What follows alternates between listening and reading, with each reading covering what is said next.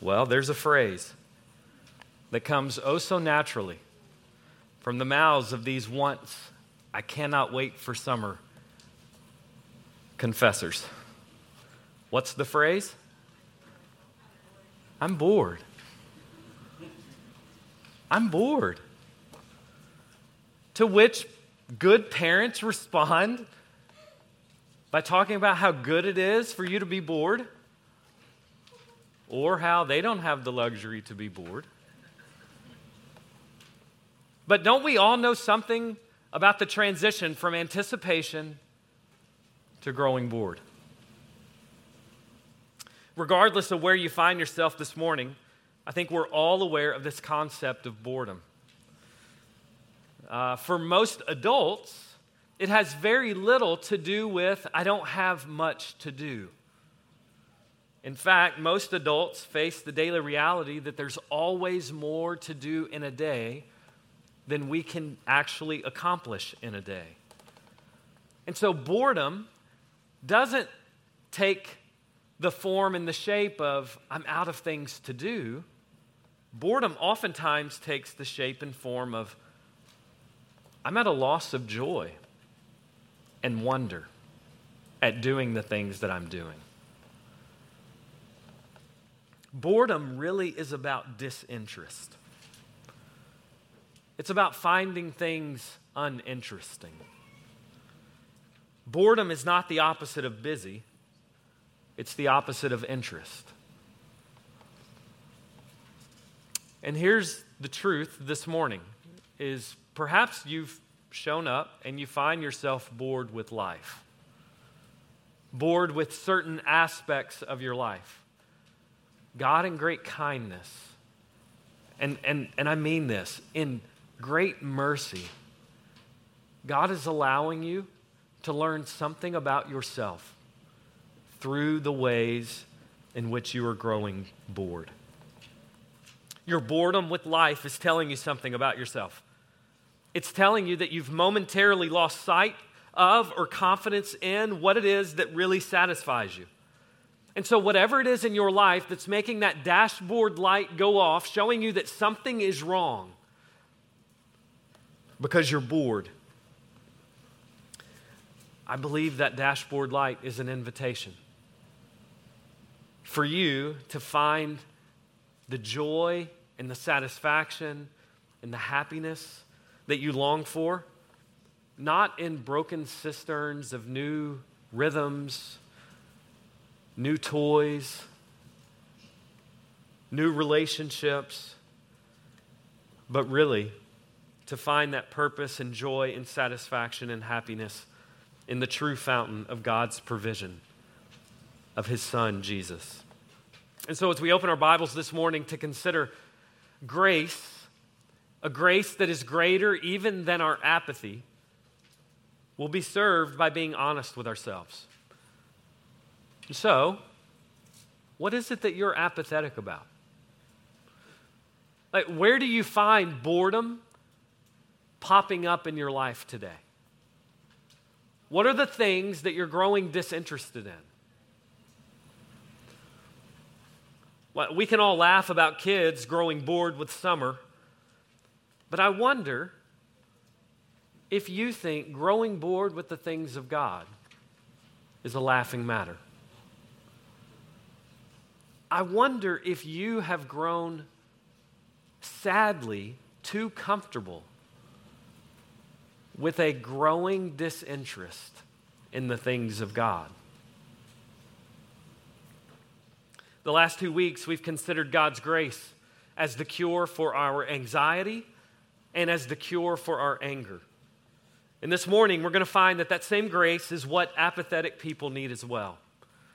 You see, anger and anxiety are problems for us because we either care too much about things that we shouldn't, or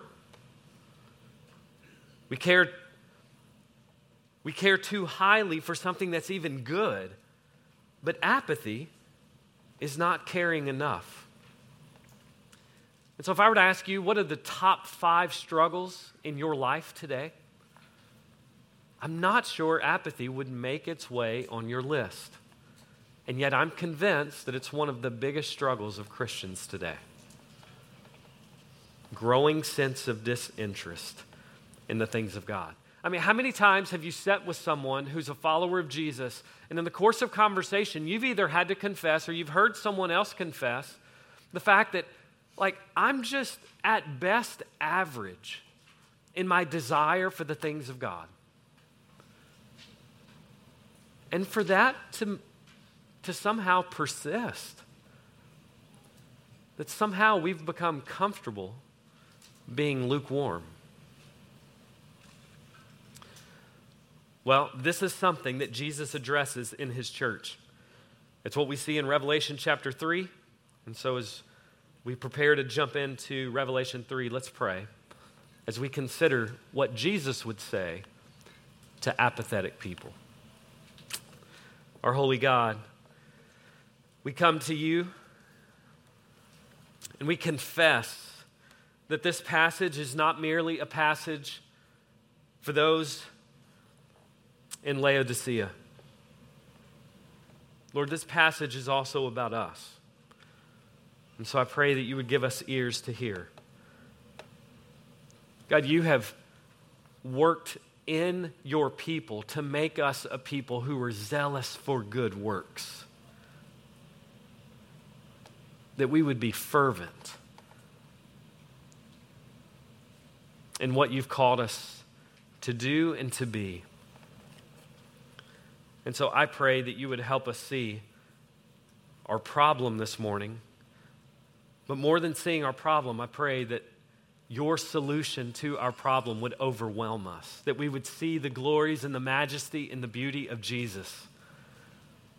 And in seeing him, we would find our heart growing strangely warm. We would find that the apathy and the boredom and the disinterest would begin to melt off of our hearts. And so for my friends that are struggling this morning, that really don't care much about the things of you, God, would you so show them that there's a better way? And for those that are growing by your grace, I pray that this sermon would blow wind in their sails. And God, for you to accomplish these things, we're in need of you to move. And so by your Spirit, would you use this sermon to do far more than we could ask or imagine. Make us more like Jesus, we pray, in his name. Amen. If you have your Bibles, I'd invite you to open to Revelation chapter 3. Revelation chapter 3 will be in verses 14 through 22. Revelation is the last book in the New Testament. So if you go all the way to the end, 3 is the chapter. It's the larger number at the top. 14 through 22 are the smaller verse numbers. What we've said over the last few weeks is we've parachuted into two differing places throughout the Scriptures, is that the most important thing about us learning what a passage means is to rightly understand its context. And so to just give us a little bit of a backdrop to the letter of Revelation, the letter of Revelation is a book about Jesus. It's a revelation of Jesus. And in many ways, what Jesus does is he pulls back the curtain a little bit so that we are able to see this cosmic spiritual reality that's going on behind the scenes. And all the revelation that's contained in this letter, it's intended to both warn the church and to make the church strong in the face of suffering, to keep the church pure from that which seeks to lull her to sleep as it pertains to the things of God. In chapters 2 and 3, what we find is there are 7 letters that Jesus writes and speaks to 7 churches. These 7 churches were regionally prominent churches in 7 ancient major cities that really were along this route, this trade route. We, in Revelation 3, 14 through 22, we're at the last of these letters. And it's unique in comparison to the other letters, because in every other letter, there's a commendation. Jesus speaks a word of commendation to each of these churches, except when we get to this letter. to the church at Laodicea. There's not a commendation. Kevin DeYoung has helpfully summarized these letters and just a little description of them to maybe give us a little bit of an understanding. The first letter, the letter to Ephesus, DeYoung says, it's your loveless fundamentalist church. They're orthodox, they're hardworking, they're moral, but they've lost their first love. And so it's a letter about remembering and coming back to your first love. The second letter to Smyrna, he says, this is the persecuted 1040 window church. They're afflicted, they're slandered, they're impoverished. You would look at this church and you would think, they don't have a lot. But they are spiritually rich. The third one, the letter to the church at Pergamum. This is the the ungrounded church. They're passionate in their witness, but they're compromising in their ethics. So they think if we can just go and tell as many people as possible, then we're going to be doing something good, all the while not insisting on truth.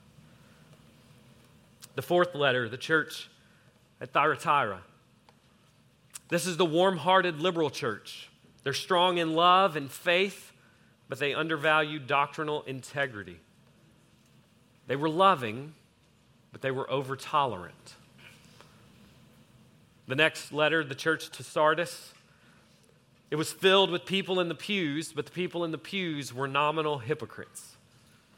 They had a great reputation, but they were dead on the inside. Whitewashed tombs.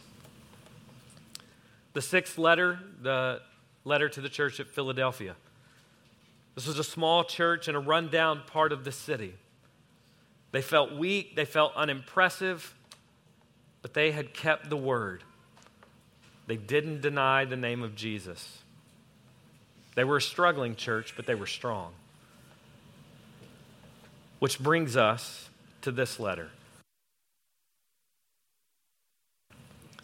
Laodicea. This was your church who thinks that they have it all together. They're filled with affluence, and sadly, they're filled with apathy. There wasn't any heresy or outright idolatry. They were just a church that were full of those who really weren't excited about God. They were disinterested and bored with Him. And the absence of any encouragements to this church leads me to believe that perhaps this is the most dangerous condition of all. If you've grown up around the church, maybe you're familiar with this message that commends this type of attitude. I mean, love God a little bit, but don't go overboard. Don't be too fanatic. After a while, you're probably going to get it down. You're going to understand God. You're going to learn what it is that you're to do and not to do. Get enough of God to not be a worldly person, but don't sell out. And so what I want to do this morning is to consider what Jesus says to this apathetic church. Asking God to keep us from the same patterns. And so the first thing that we'll look at is the reality, number one, that spiritual apathy is a deadly problem. Spiritual apathy is a deadly problem. Look again at verses 14 through 16.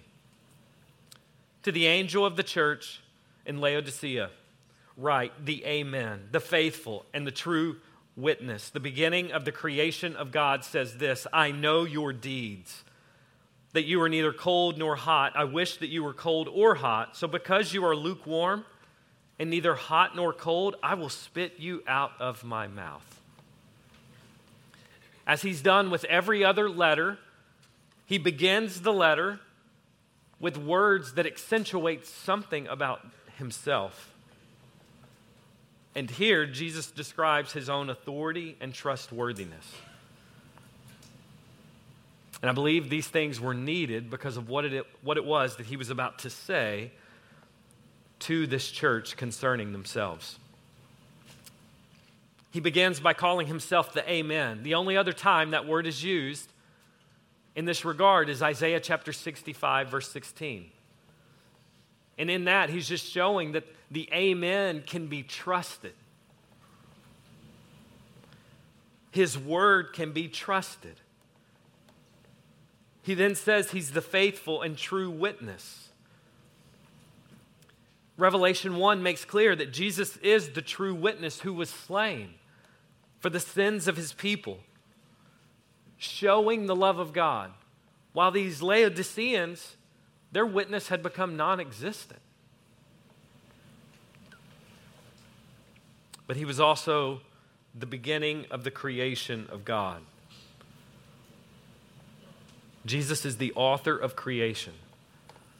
He's the beginning of the new creation with his resurrection. And so after this this is who is speaking.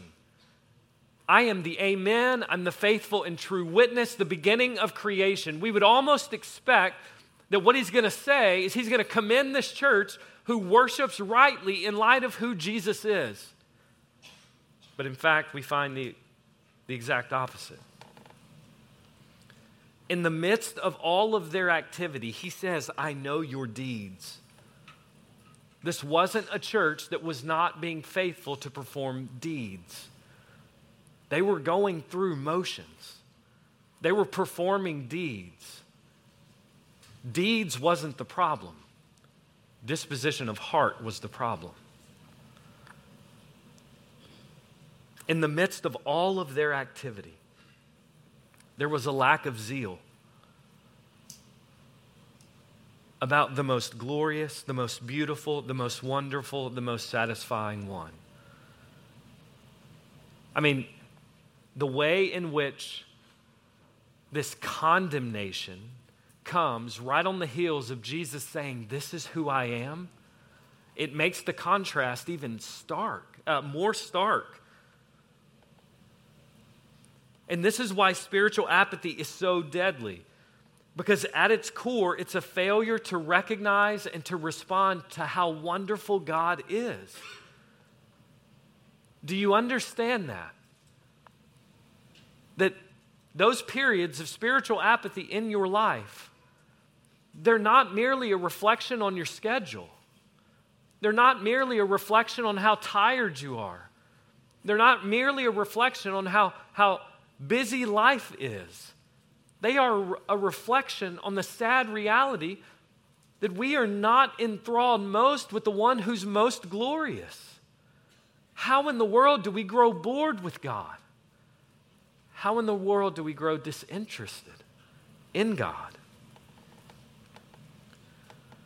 The problem with spiritual apathy is there is a glorious object of our worship. And somehow, we've grown disinterested. And Jesus isn't contending that every issue or every topic or every facet of your life has equal amounts of zeal or passion. But he is saying that there is a great gap that exists between the worth and the wonder of Jesus and this church's lukewarm response. And spiritual apathy in your life reveals that same gap. The worth and the wonder of Jesus and a lukewarm response. And Jesus captures this really in language about hot, cold, lukewarm. And some people have understood Jesus to say, you're not hot, like you're not on fire, fanatic, doing everything, nor are you cold, like you are not even a Christian. I would rather you be one of the two. No, Jesus isn't saying I'd rather you not be a Christian. Jesus is saying because you're lukewarm, you're really good for nothing. You're good for nothing being lukewarm. Cool water refreshes. Hot water heals. It soothes. But lukewarm water is gross. And for those of you that drink water without ice, what is wrong with you? Read Revelation 3. Geographically, I think there's something at play here as well.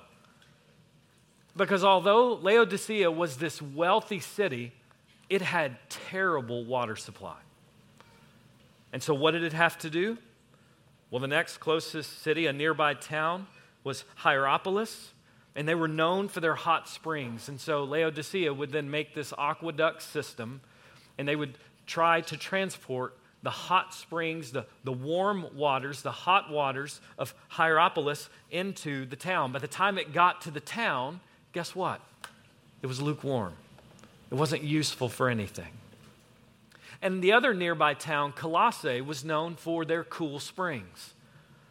And so the same thing, they built aqueducts in order to get water to Laodicea. And by the time it got there, it was not cold. And so Jesus uses this picture of a geographical reality that this city would have known really well. By the time water got there, it wasn't useful for refreshing, and it wasn't useful for healing. And because of this, the water in many ways was rendered useless. And Jesus says, and because of your disinterest in the things of God, you too are rendered useless. And again, notice they weren't lazy. They weren't slothful.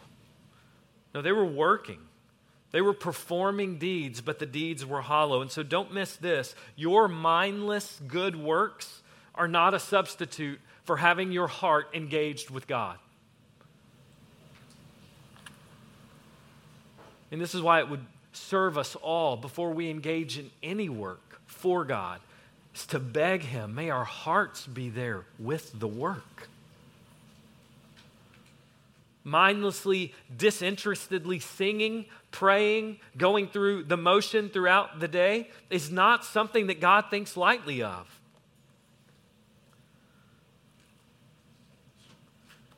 When you've grown bored with God, you are in a serious predicament. And the reaction that Jesus has for those who routinely walk through the motions is a stark one. He will vomit them out of His mouth. No special Greek word unpacking needed here. We've all experienced or seen, smelled vomit. That's all I'm going to go. We're not going anywhere else. It's repulsive. It's just helpful for us to know that our disinterest in God and with the things of God repulses our Savior. And here's the sad thing, is that this church would have been largely unaware that Jesus felt this way. They thought they were okay.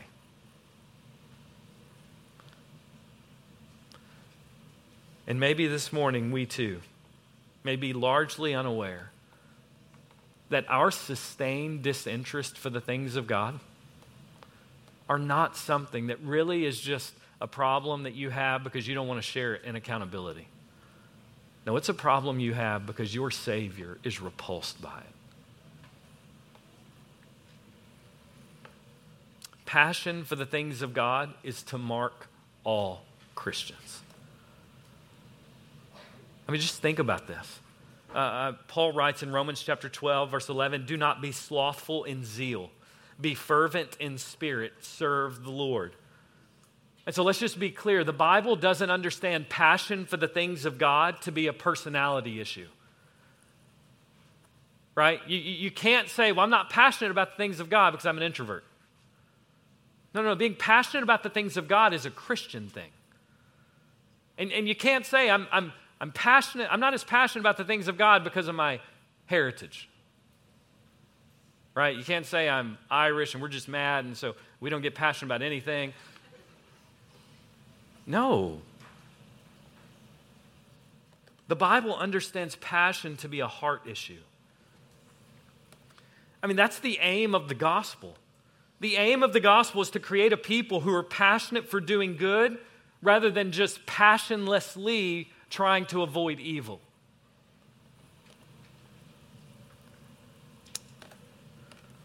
Titus 2:14.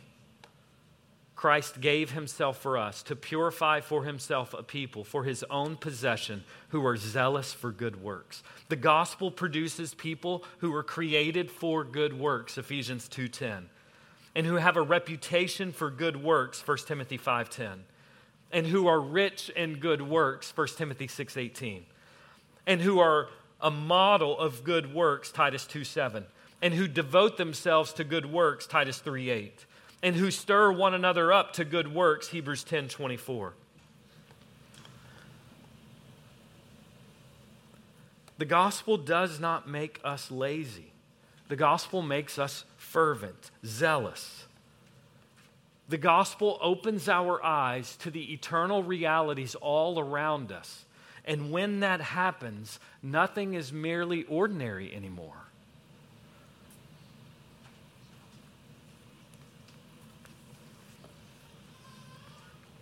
To not be fervent in spirit as we serve the Lord is to be at some level indifferent to what he cares mostly about.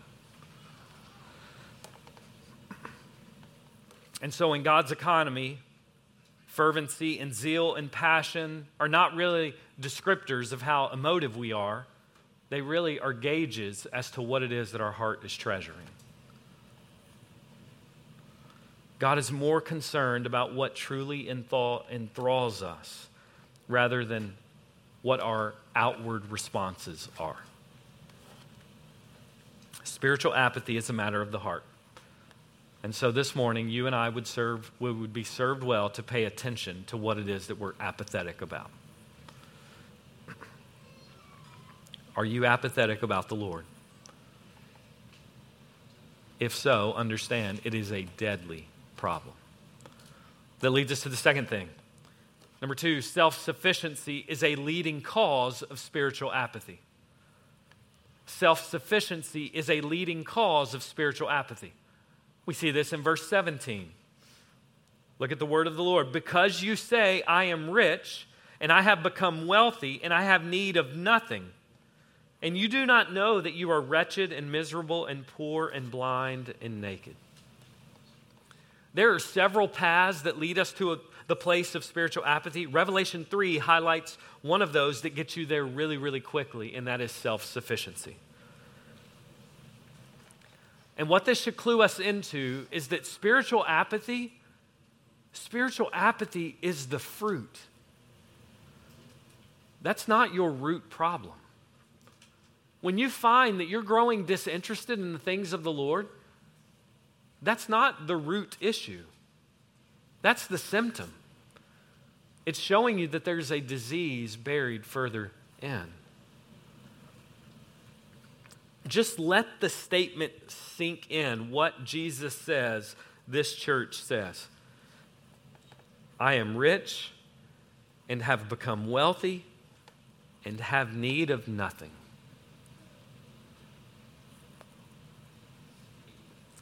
I mean, it's hard to imagine a more non-Christian statement than that. Like, I don't need anything. I have everything.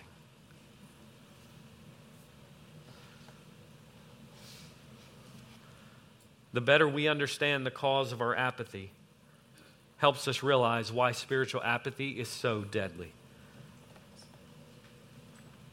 And here's why. Because lurking underneath your spiritual apathy is the idea that you don't need help from God. Is that somehow God can't provide for you what you need. And that is a deadly thought. Just to say, God, I'm good, I don't need you. And it's this level of deception where people think that they don't need God is how people grow bored with God. If I don't think I need God, then I'm not going to keep going to God. And if I don't go to God, then I will grow bored with God. We could keep digging. What is it that leads this people to be self-sufficient? Well, the text tells us in part, it's their wealth. Wealth isn't a sin, But hoping in wealth is a sin. Being deceived by your wealth is a sin. And even this reminds us of Deuteronomy chapter 8, verses 11 through 14.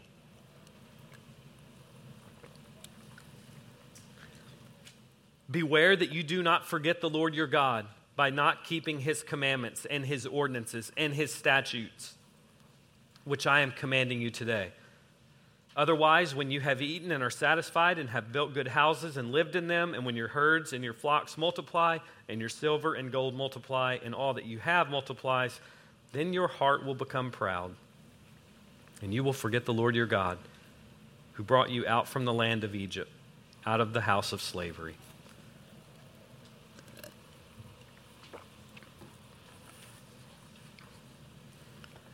These believers, just like the people in Deuteronomy 8, this church in Laodicea, they were lulled to sleep by their wealth. And Jesus helps them. He responds to this assertion that they don't need anything by giving them a reminder of their true condition. He says, you are wretched, you're miserable, you're poor, you're blind, and you're naked. I mean, he says, with all of your wealth and everything that you can buy, you're naked. With all of your money and all of your prosperity, you're wretched. With all of your bank accounts, you're really poor, spiritually speaking.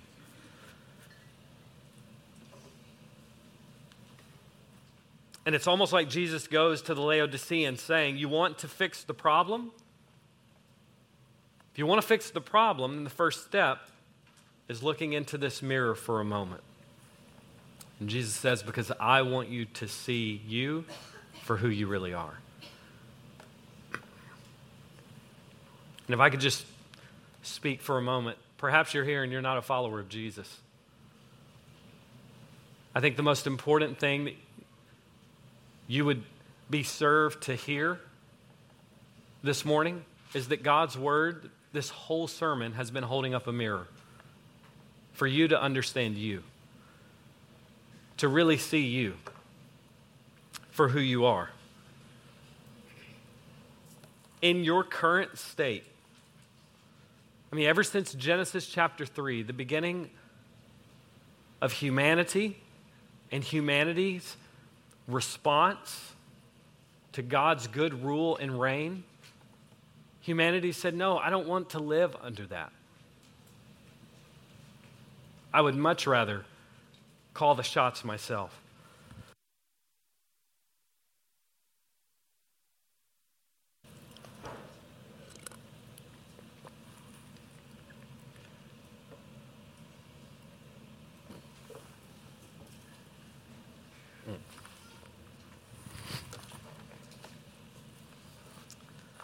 And ever since then, humanity has been willfully rebelling against God,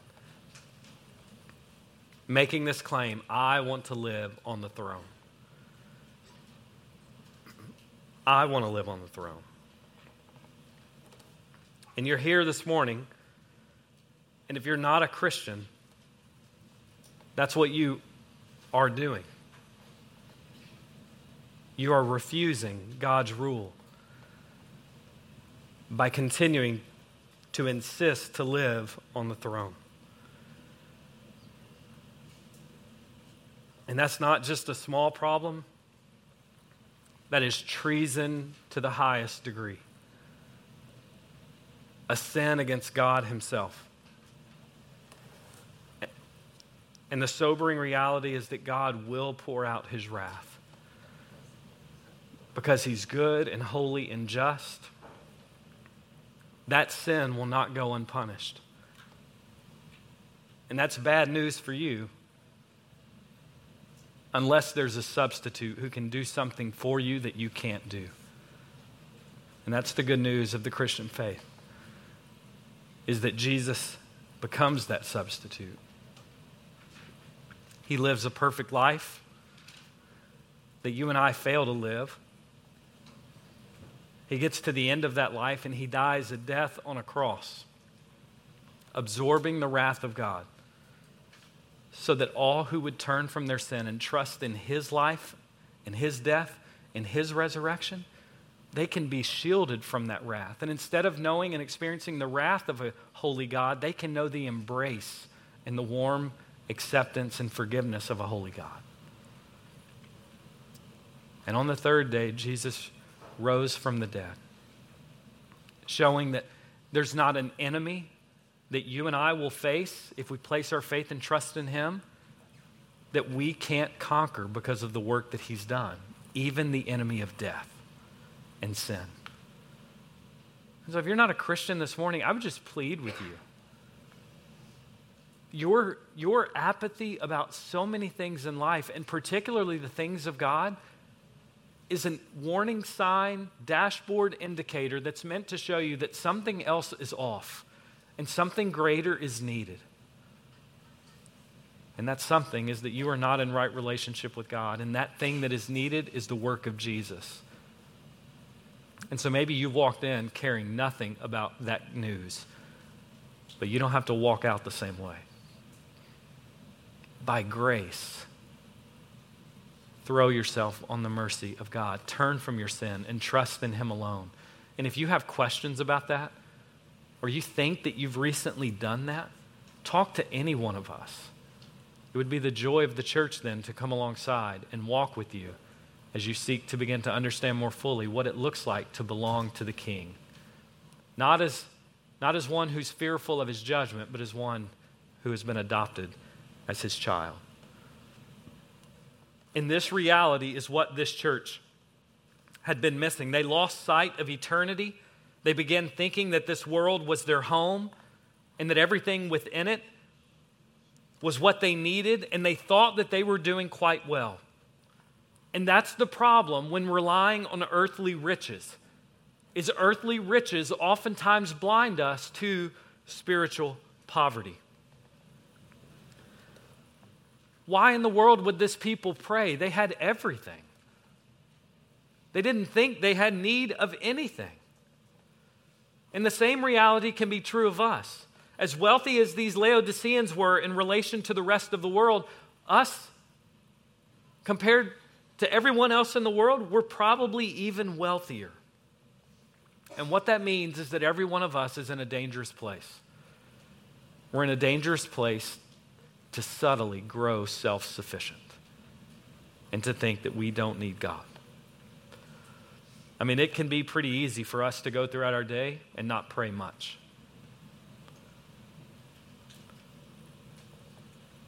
And it may take the loss of a job or health or relationship before we're jarred back into the reality that no, we're not a self-sufficient people.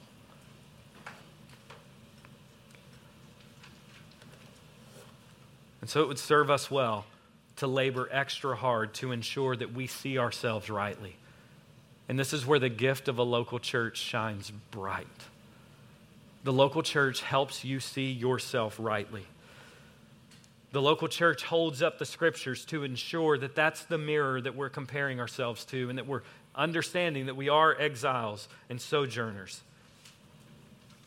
The local church is where we hear the preaching of the word so that we have something outside of ourselves to show us what it is that is true whenever our senses begin to grow dulled because of our riches and prosperity. We need brothers and sisters who will gather around us in small groups and remind us of our needs and to pray for us and to walk alongside us and to fight for our spiritual growth. We need all of this because this world is not a safe place.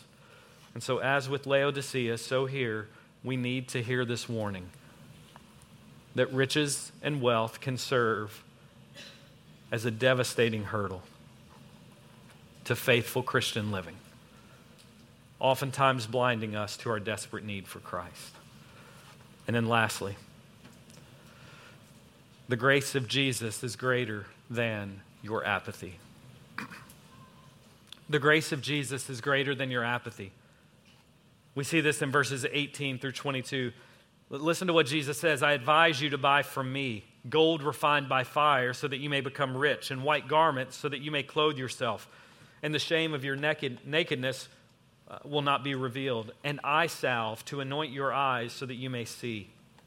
Those whom I love I reprove and discipline. Therefore be zealous and repent. Behold, I stand at the door and knock. If anyone hears my voice and opens the door, I will come in to him and will dine with him and he with me. He who overcomes, I will grant to him to sit down with me on my throne, as I also overcame and sat down with my Father on his throne. He who has an ear, let him hear what the Spirit says to the churches. Do you see what Jesus does here? Jesus tells this wealthy people who think they have need for nothing, he sends them on a shopping spree.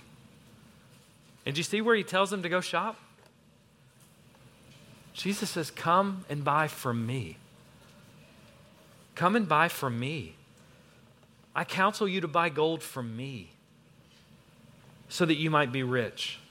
White garments so that your shame and your nakedness would be covered. Eye salve so that you might be able to see. Jesus is reminding them that they're settling for gold that they have in their bank accounts in the city when they can have riches that aren't temporary. They're settling for black sheep wool to clothe themselves when they can be clothed with the white garments that will cover the saints in all of eternity. They're settling for eye salve that they can get at the medical school that can get debris out of their eye, while Jesus is offering to take their blindness and to give them sight. Here's the thing. You may look at this church and you may think, they're ambitious. They're overly ambitious. And Jesus would say, no, you're not ambitious enough. They're settling for lesser things that their city offers rather than the greater things that Jesus offers. And this marketplace analogy, if you're familiar with the Old Testament, maybe you in hearing this, you thought, wait a minute, Isaiah chapter 55. God goes to Israel and he makes a plea for them to come to him. Everyone who thirsts, come to the waters. And you who have no money, come and buy and eat. Come and buy wine and milk without money and without cost. Why do you spend money for what is not bread, and your wages for what does not satisfy? Listen carefully to me and eat what is good and delight yourself in abundance. What the Lord says in Isaiah 55 is that you're settling for lesser things. They're settling for food that can't satisfy, when all the while he has that which is going to nourish them forever. And I think the same thing is being said in Revelation 3:18. And they thought they were in the seat of prestige and power because of how wealthy and how mighty their city was. And yet Jesus offers them to come sit with him on his throne, verse 21. They were settling for so much less than that which Jesus offers. And spiritual apathy is an indicator that we too are settling for so much less than what Jesus offers. This is one of the greatest temptations in this world. We have so much that's available to us, and we can easily pursue more riches and more things. I mean, throughout history, people have only dreamt about pursuing the type of things that we get to enjoy. We live in lush houses, travel the world, eat the nicest of foods.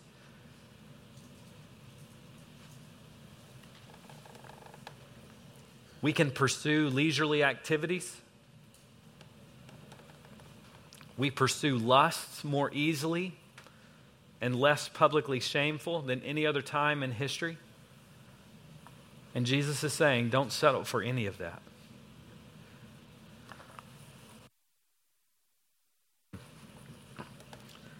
He wants to offer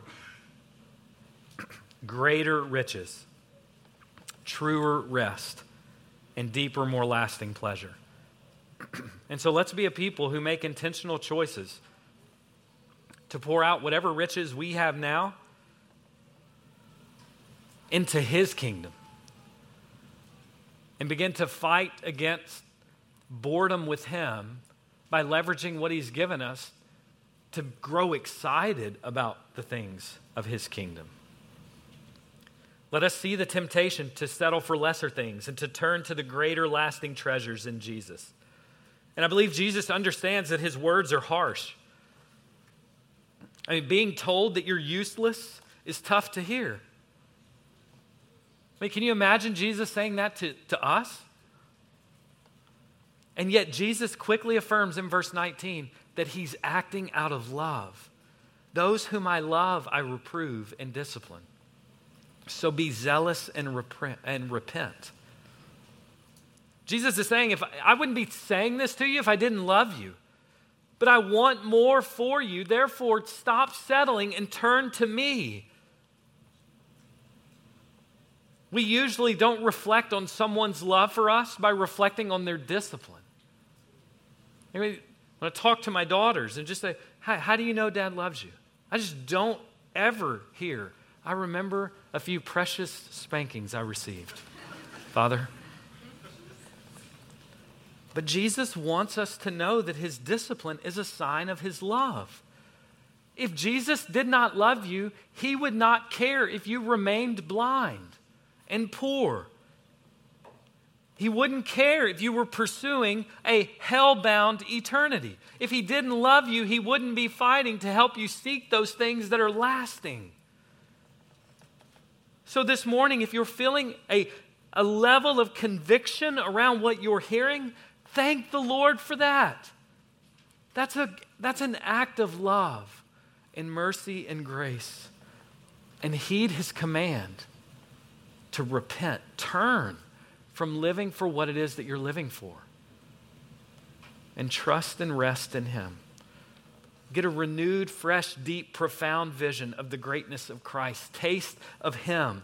Be with Him. Spend time with Him. Learn about Him. Pursue a relationship with Him. Capture afresh His greatness and His grandeur and His glory.